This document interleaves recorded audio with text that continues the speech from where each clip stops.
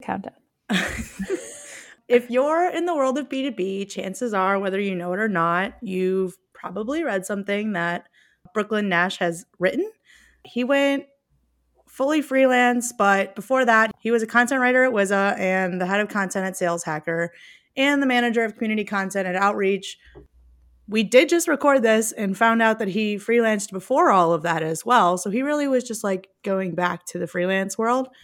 But we love him. He's obviously in the same circles as we are. And not only, like I said, like he's not just a friend of ours, he's a friend of the pod and just like always been a good homie of ours. So it was about time we had him on. Yeah, I feel like he just like went in-house for science, which Literally, I appreciate. it was a science experiment and it worked out for him. Now he's like, cool, I get it. Not for me. Yeah. But Brooklyn keeps shit real. He doesn't beat around the bush when it comes to helping out his fellow freelancers, advocating for yourself as a freelancer, how he manages his work-life balance. Like he took all of December off to reset for the new year and we were so here for it. We were like, literally don't contact us for a month. Like we'll chat in the new year. Please enjoy yourself. So why not do a pod on our first day back? It's Jan 3rd. Now when you're listening to this, it's a week later, but like, welcome back. Happy 2022. We are pumped to talk to Brooklyn about how to quit your job, maybe, if you're into that sort of thing, make a bunch of money as a freelancer and just vibe. So enjoy.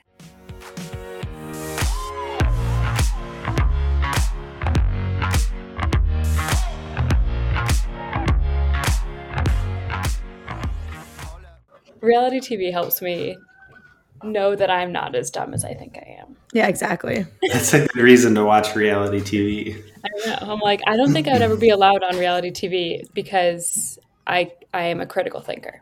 And you have a real job. That too. Can't do it. You could do Survivor, Sarah. I could. I wouldn't want my hair. See, the one thing that stops me from that is I would be very, very focused on my hair. As you should be. As you should be. Brooklyn, you were off for a whole month, though. How was that?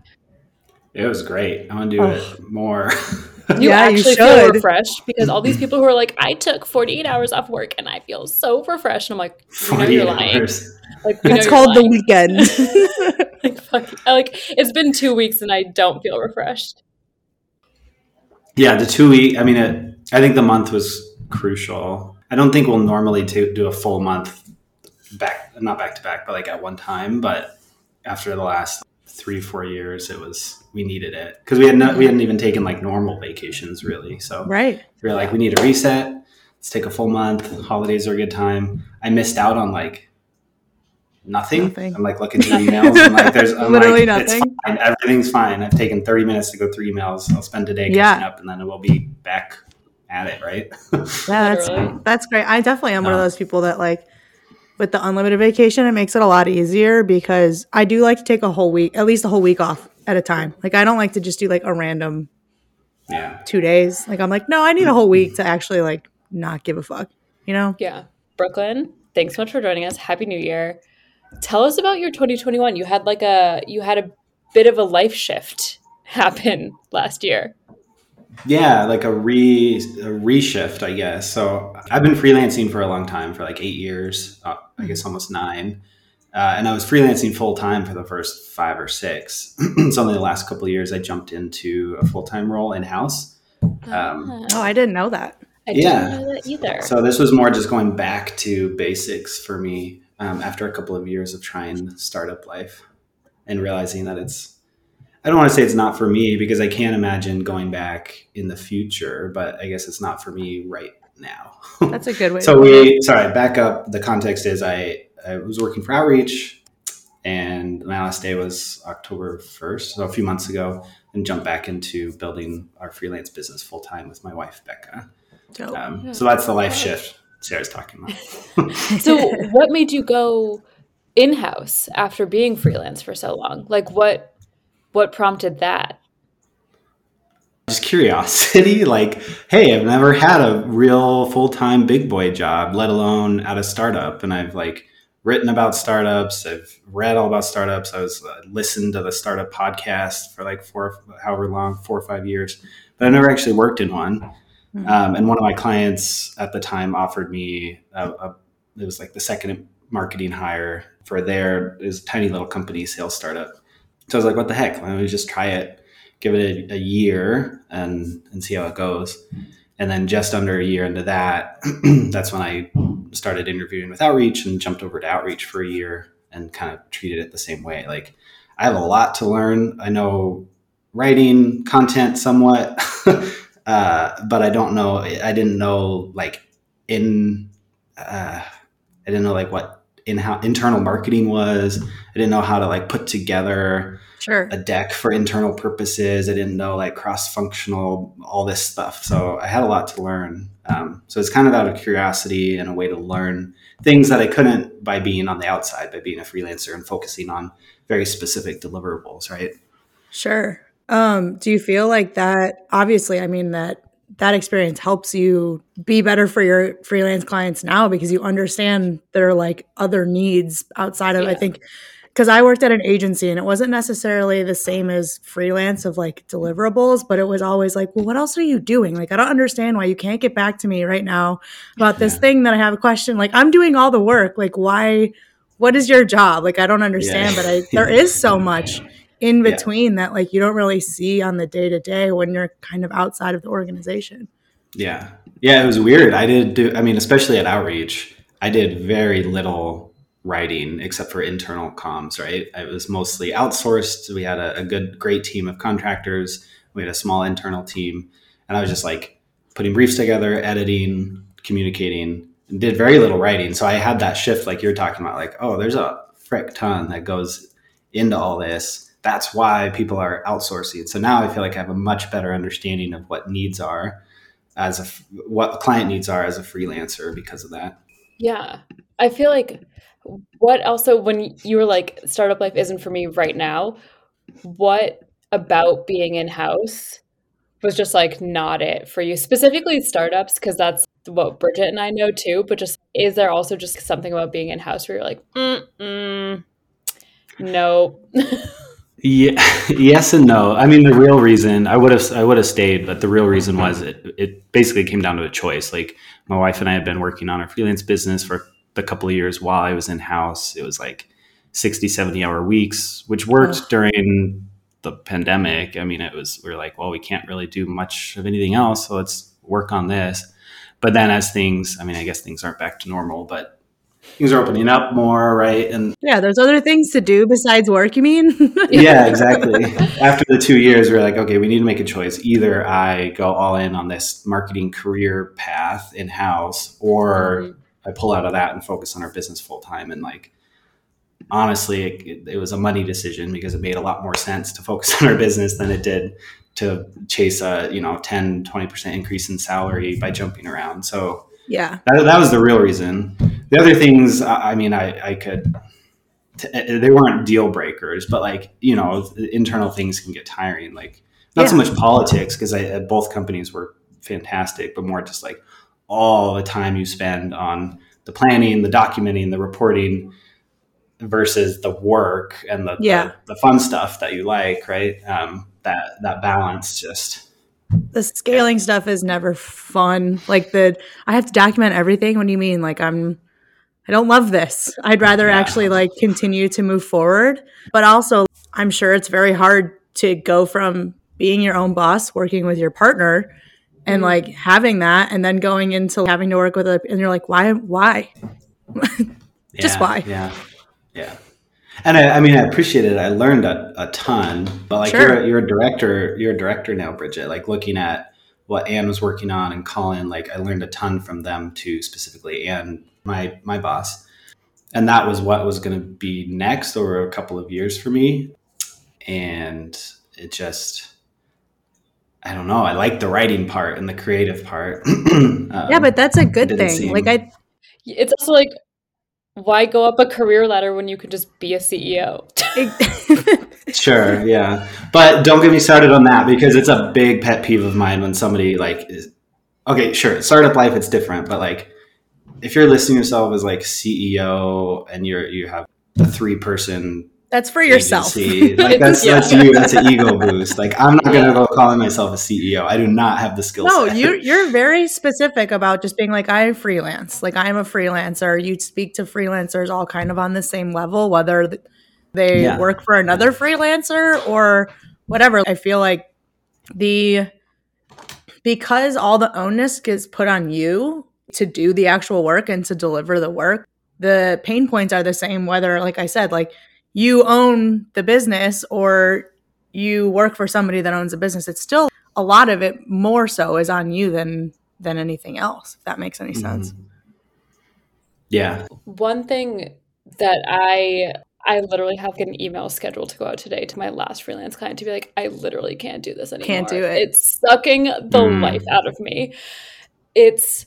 Like, I'm very candid in it where I'm like, honestly, like this work is not something I'm passionate about anymore. And I'm obviously like, I'm very clearly and obviously not bringing the passion to the work anymore. I can't do this. But how did you kind of make that shift of like executionary, bordering on menial tasks to like, I'm going to help you structure and create a content strategy. These are the services that I now offer. And like having that confidence to be like, I don't do that anymore. Yeah. Yeah. I mean, we're still in the middle of that shift. It's been kind of a year and a half in the making. It'll probably be another year. But we see progress in it. So like now, for instance, we do still do some SEO content, but very little. And that 4 years ago, that's pretty much all I did until I was like, got tired of SEO content. And I'll come in and help like the SEO strategy and the right keywords and connecting it all, but less on the actual execution, right? And now we're trying to figure out what that balance is because we are still pretty execution focused. And then about 30-40% of our clients are more of that big picture strategy, helping. Sometimes it's more like advising, sometimes it's a 3-month project to get them set up. So long story short, to answer your question, we're still in the middle of it and it's hard to like make that shift, right? I can I've started pointing clients that direction and focusing in on the right conversations, but it takes a while. Right. Well, and that's the nature of the business. Like you were saying, like the first thing that you said about freelance is the word deliverable. Like it is execution work. And the internal people do the strategy part. And then the things that they can't do the work for, they outsource and they hope to find partners that know what the fuck they're doing. So that's, I think, a huge part to your freelance business is having such like a stakehold in the SaaS community. Like for us to have you on this podcast and not know that you were freelancing before you even got into tech like a couple years ago, like I think that says a lot about leveraging your network and like being part of a conversation. I think that's says great. A lot about imposter syndrome too. Well, yeah, we can talk about that all day long. And you have, I think. Yes, yeah. I think that's the running joke of this podcast is just every episode is about some form of imposter syndrome. And that's what it comes down to, right? But yeah, what you're saying, Bridget, that's totally right. And it's just, it's like leveraging your network and then focusing on the right conversation. So I've like said no to a lot more conversations this year than I have in the past because I want to try to focus on the right type of company, the right direct manager, whoever my contact is at the client. Right.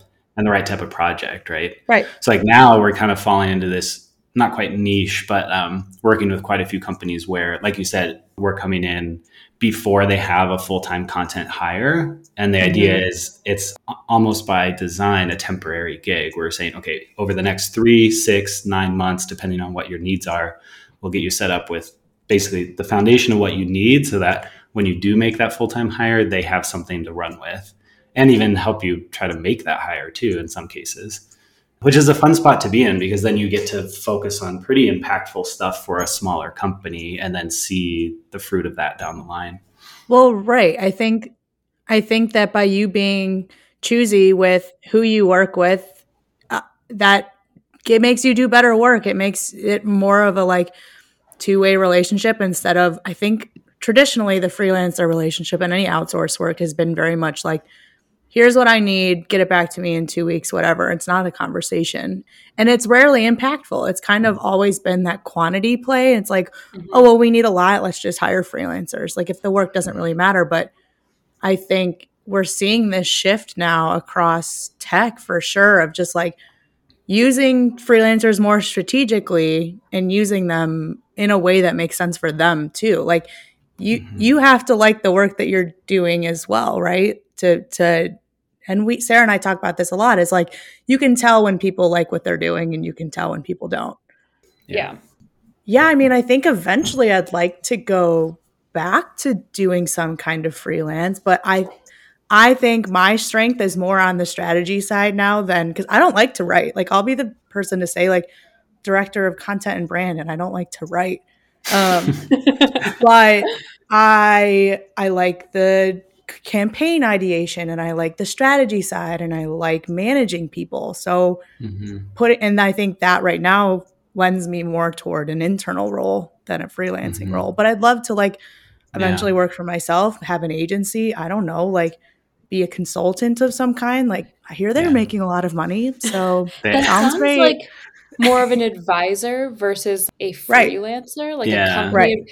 How do you see those two things as being like either the same or different? Different. Because I see people putting on their LinkedIn profile advisor at blah, blah, blah. And I'm like, do you talk to them? Or like, no, are you they at the don't. board meetings? The answer is no. Like, what do you do as an advisor? Yeah, it's very loosey-goosey with advisor these days. But I think there's a difference. There's advisor, consultant, and freelancer. And I've been a freelancer for a long time, only started consulting the last 2 or 3 years, and then advising like this year, the last 6 months. And even the advising piece, I'm like, you guys know I can help give feedback on your story and your messaging, but like, I'm not super experienced, right? And it's like, yeah, that's fine. But like, there's a difference. Like freelancing, I think, largely focused on deliverables. We need this white paper. Here's a very specific brief. Consulting, more of what we were talking about before, where you come in and say, okay, here's everything you have, cut all of this, add this, here's what the ad cal should look like, here's your content strategy, or whatever the channel is. Like you can do that for email marketing. We had a consultant for our newsletter at Sales Hacker, right? And then advisor is much more hands-off. It's like 2 hours a month where you're on a call for an hour and like making connections or intro emails another hour, right? Depending on the level of advising you have. Right. So there's a difference. And I guess you asked this earlier, I think, Sarah, like thinking through the differences or balancing it. I think it's almost like hedging your bets, where you don't have to go all in on strategy work and call yourself a consultant, but you don't have to stay, I don't want to say stuck, because some people really excel at it and love the work of staying on deliverables. But for me, it's worked really well to mix and match the three, because it keeps it interesting. It kind of helps with stability and predictability for the business. And those last two typically pay better than the execution.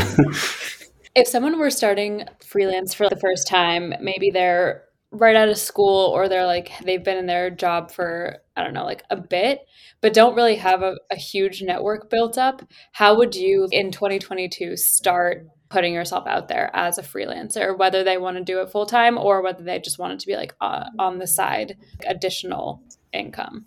Yeah, I think I'll go against the grain of typical advice of personal brand building, right? Of what we see all over LinkedIn, of like, put yourself out there and make the post. Yes, you can do that, but if you're literally starting from square one of like 501 connections on LinkedIn, like that's not going to have the impact. Writing every day on LinkedIn is not going to have the same impact as writing cold emails to people you admire, reaching out, honestly, just cold email potential clients, dream clients that you want to work with, cold email people you really admire and would love to talk to. Just don't use pick your brain, right? And reach out to people one-on-one. Like if you're on LinkedIn, send a lot more messages. If you're on Twitter, get in the DMs. Make it a lot more about the one-on-one connection instead of trying to blast yourself all over, right?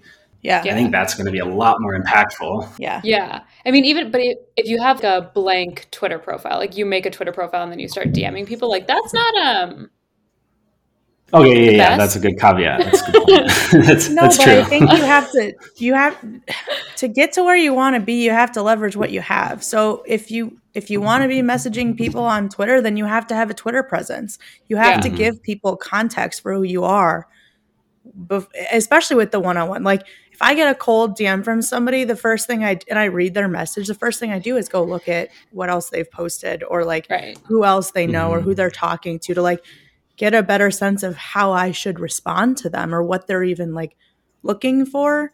Like, but I even guess just retweeting people. Yeah. Like Yeah. putting something And like on your profile. Yeah. And responding, replying to tweets. Yeah. Just wanting to genuinely be part of the conversation, I think, is important. If you're looking for me to be a client of yours or whatever, or just like a mentor or something, like I need to know that you're like bought in, because I'm not going to buy into you if you're not like actively trying. You know what I mean?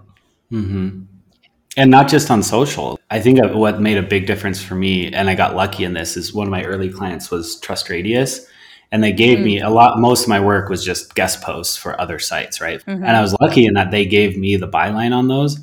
And some of them were like very, very low tier blogs, right? But some were a little more legit, and I was doing it as client work, but I got the byline. And then all of a sudden after a year, like my name was all over the place on these blogs. So like, this is specifically for freelance writers or content marketers, but there's tons and tons of sites who accept guest posts, right? Like take the time to start pitching those, and it'll help your network. You'll get in with editors. It'll help your writing because you'll be writing for yourself. You'll probably care more about it, and it'll get your name out there more than just blasting yourself on LinkedIn and Twitter, right? There's this culture, especially like the freelance work for yourself kind of world of like, you gotta hustle, like you just gotta like put your all into it and work 23 hours of the day and like never stop. And in the beginning of this conversation, we literally just talked about how you took the entire month of December off, and you set those boundaries so well. Like we reached out to you to be on this podcast, and you were like, yeah, I'm taking all December off. Like, how about the new year? And we were like, TBH, mad respect. Love that for you. Absolutely. Like, here's our Calendly link. Find the time. How did you set those boundaries with clients, with inbound conversations? Yeah, for taking this month off. I mean, for clients, I started telling existing clients in August. And then, actually similar for prospective clients like that. Anybody that was starting in September, October, November, I was like, just so you know, we're hitting pause for December. I know that could be kind of a bummer if it's like month 2 of our contract, but this is what I've got going. And I didn't have a single person like back out because of that. I mean, it got a little complicated with how invoicing worked and all that, but nobody was like, oh, never mind, we can't, we'll work with somebody else, right? For new clients. And then existing clients were totally supportive. I mean, like one went like bent over backwards almost. My longest standing client like bent over backwards to make sure that we could work on the stuff we needed to for November so that they could get stuff out on time in December. So it was just like communicating very clearly, but early. So it wasn't like November and I'm like, by the way, next month I'm taking off. Right. That's fine. And then, boundaries for myself. I mean, I just deleted the LinkedIn app. I kept Twitter just because I like some more personal stuff on Twitter. Signed out of LinkedIn, set my away messages on LinkedIn and email. I didn't take, so I did triage on my email like twice over December, just so that I wasn't coming back to a ton of junk. So like I took, I think 30 minutes twice in the month to make sure, just delete stuff that I didn't have to pay attention to when I got back. So now I'm coming back to like, 49 emails instead of like. Yeah, that's not terrible. 250, right? But didn't respond to anybody. Yeah, I think that those are lessons that we can use internally too. Like if I'm taking a week off, it's my responsibility to make sure that everybody has what they need before I leave, right? So like, how do I work ahead so that when I do take off, I can actually take off and like everybody's going to be fine. I think we hear a lot, nobody misses you or nobody's working, but if you don't prepare people, they're going to need you. So how do you make sure that doesn't happen? That's the part that's on you. Brooklyn, can you tell us about the cheese in your fridge? Oh gosh. Oh no. Oh We no. have not as much cheese as normal in our fridge right now. We That's have weird. we have a big old block of mozzarella Hell for yeah. everything, Always. just all purpose. Always. Yep. And then very similarly, unfortunately, I had a block of Parmesan, but then we used it for lasagna for Christmas. Right, yeah. Similar to mozzarella, we also have pita cheese, which is like really similar to Oaxaca, like the really Okay. stringy, melty. Yeah. It comes in a ball just like Oaxaca cheese. It's basically Guatemalan Oaxaca cheese, but it's delicious for quesadillas. So Oh my melty, God, not Is does salty not like compare to- Oaxaca is really salty, isn't it? Like in a good way. Like it's less creamy. Is it? I think it's more salty. I could be totally wrong. Oh, I think that'd be cotija, but maybe it's Oaxaca. That's the difference. It is very creamy. It's not super salty. It's like a meltier mozzarella. It's delicious. I love cheese. I love cheese. That's two. Sweet. Brooklyn, this has been lovely. Where can people find you to get your tips? Where can people find you if they need content needs with the proper budget? Right. The caveat. Yeah, let's talk. LinkedIn or Twitter, like we were talking about. Either Brooklyn or. Nash. Brooklyn Nash or Real Brooke Nash. A solid name. Such a good name. Good. Appreciate it. Word. Thanks for coming, for chatting, for starting off your 2022 with us. Now we can all quit our jobs and be freelancers. Sounds I great. won't, but Do it. Yeah, new director. While I have my scheduled email to stop freelancing officially going out today. But it's fine. Congrats. It's Congrats. good. We're good. Yeah. Different ends of the spectrum, but that's why we're friends. Yep. And it's your decision. Sweet. Love it. Okay, love you. Bye. okay, love you. Bye. Bye.